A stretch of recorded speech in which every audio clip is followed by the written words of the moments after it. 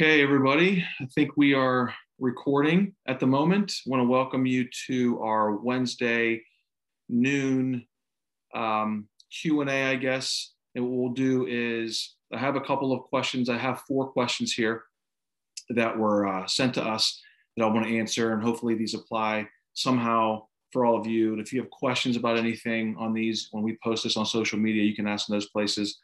What we're planning on doing is going live with these as well, instead of just pre-recording these. So just make sure you keep an eye out for those. And the topics will vary from week to week depending on the questions that we get. Like I said, we'll just go from there. We'll try to do the best that we can with answering these things. So like I said, we'll do this. We're going to try to do this every Wednesday at noon Eastern time.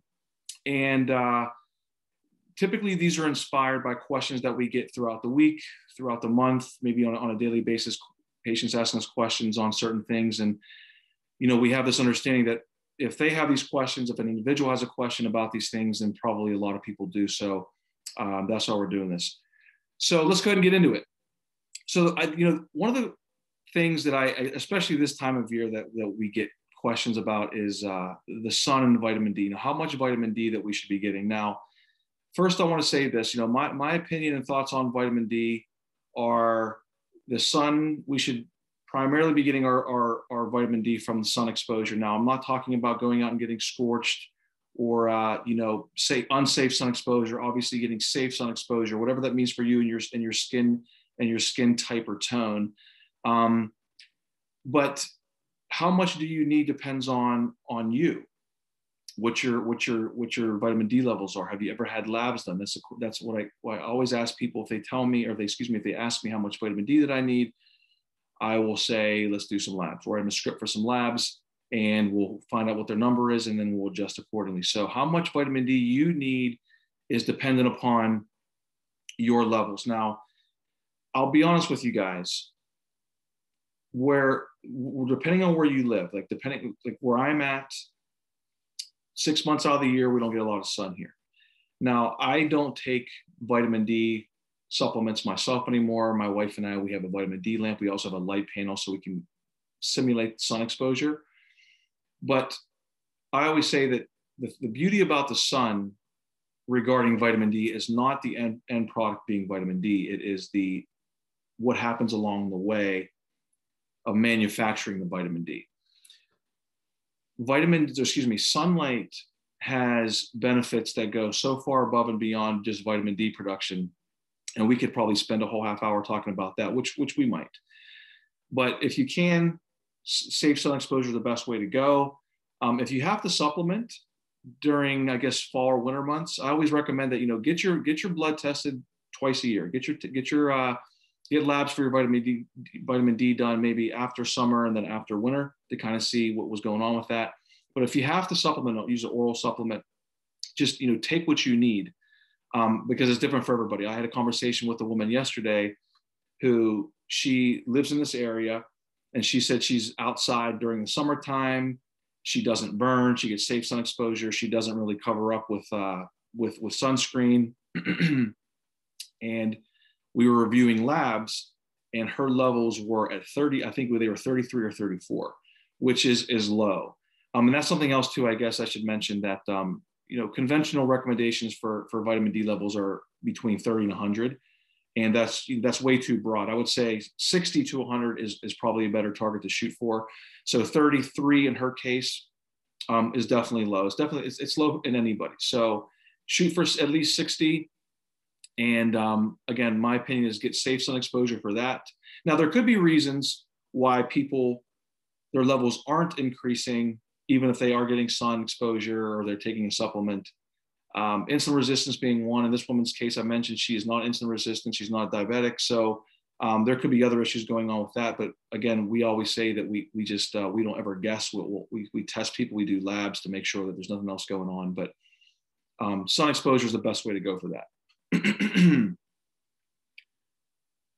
Excuse me. Supplements. This next question is supplements. What my thoughts are on supplements versus medication. I think that I will say that my take on supplements is the same as with medication. But let me give you some real world scenarios. I see a lot of people that when they come to see us, they'll bring what they're taking. You know, they'll bring their bags of supplements, they'll bring their bags of medication, and almost they're trying to impress me with how much stuff that they take. And the first question I always ask people regarding supplements is, how do you know that you need it? That's the first thing. But let's use medications kind of on the flip side of this. If you go to your doctor, you go to your PCP, your guy or gal, your GP, and let's say they do blood work and something comes back abnormal. They have proof. They have blood chemistry. They have proof that something isn't right, and they'll medicate accordingly. But for some reason with supplementation, I'm seeing people coming in taking upwards of 15, 20 different types of supplements, spending $700 a month on these things, and they don't know that they need it or not. Because there's been no testing. All that they're really doing is they're going online, they're Googling their symptoms, and then they are kind of playing connect the dots with supplements. So that's the first thing. Most people don't know that they actually need them. The second thing is a lot of these things, a lot of supplements, the quality is garbage.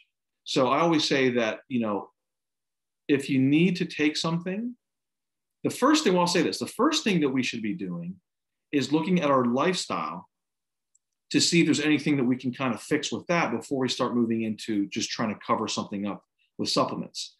In other words, that's more of a treatment mindset or a reactive mindset instead of a proactive mindset.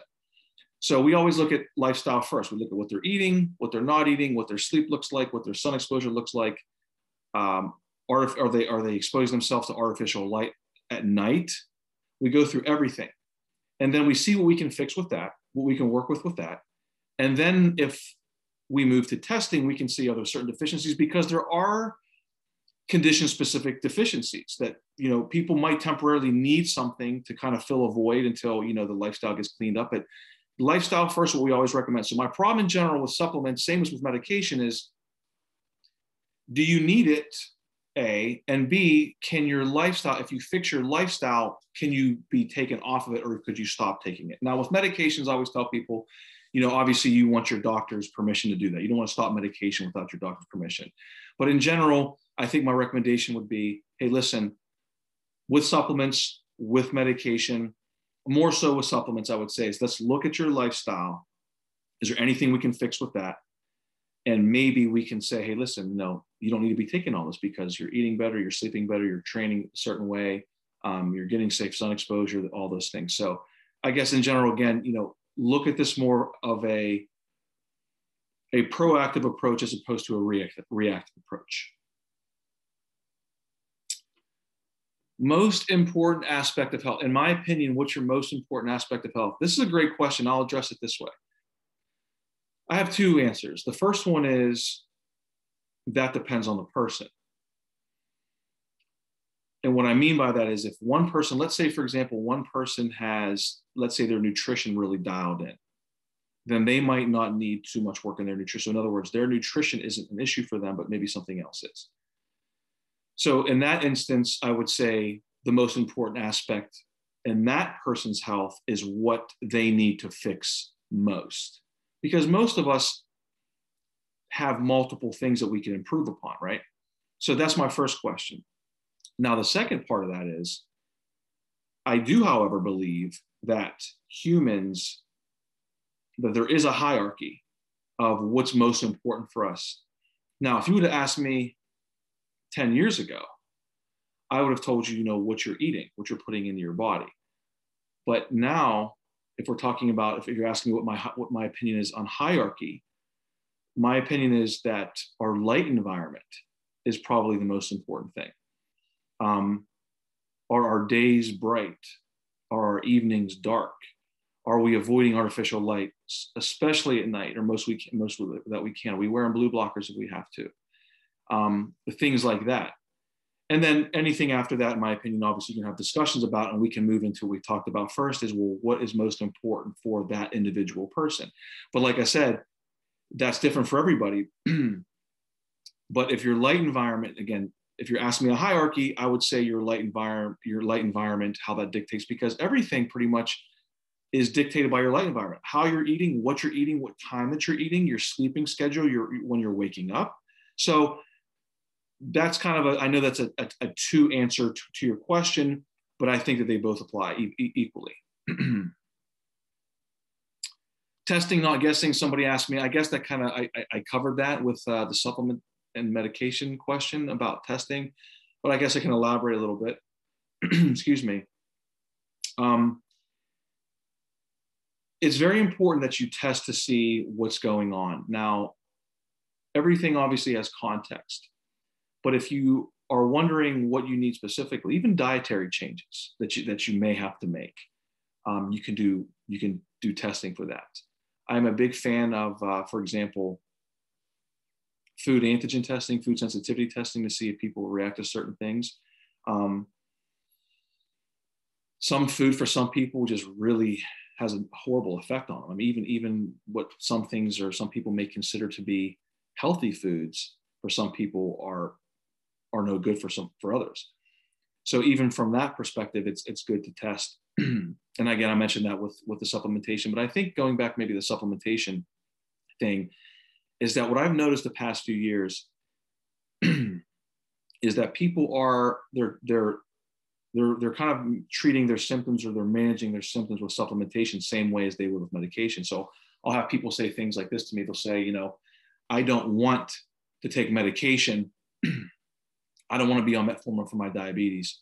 I'd rather should I take berberine, or, do I want to be on, take cinnamon or something like that? And my thought process is, well, what if we look at your lifestyle to see if you don't need to take any of that? And if you're currently taking it, let's see if maybe we can get you off it, or at least reduce it. But again, that comes with testing.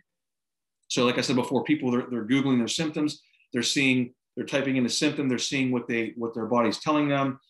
And then they're saying, okay, well, instead of me taking this medication for this particular ailment, I could take this supplement for this particular ailment. And again, I don't know that works the best for most people too. I think that it makes most sense to look at your lifestyle, what you're doing first, because in our experience, I've been doing this long enough that if people clean up what they need to be cleaning up, there's a really good chance they can reduce or come off medication.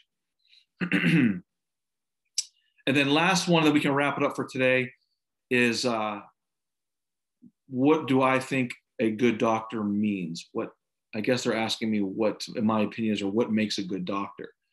Well, I think that depends on the scenario. If you are in an emergency situation and you need emergency care by a surgeon, you want that surgeon to be a great surgeon. But I think if we're talking about lifestyle, like what we do direct primary care. We see a lot of different things. I have 9 staff. We have different healthcare providers, physicians, nurse practitioners, registered nurses. And I think that a definition of a good physician is being able to help people achieve better health, or what their goals are. And I'll give you another real world situation. I have people come to us all the time, and they'll say things like, it's good to see you. It's good to be at your clinic. But I got to be honest, I really love my old doctor. And I always ask them, well, what did you love about him? So I'm thinking to myself, well, if you love that doctor, that provider, why are you coming to see me? And they'll tell me things. This is what I hear. When I ask them that question, this is what I'll hear. I'll hear them say, well, it was convenient for me.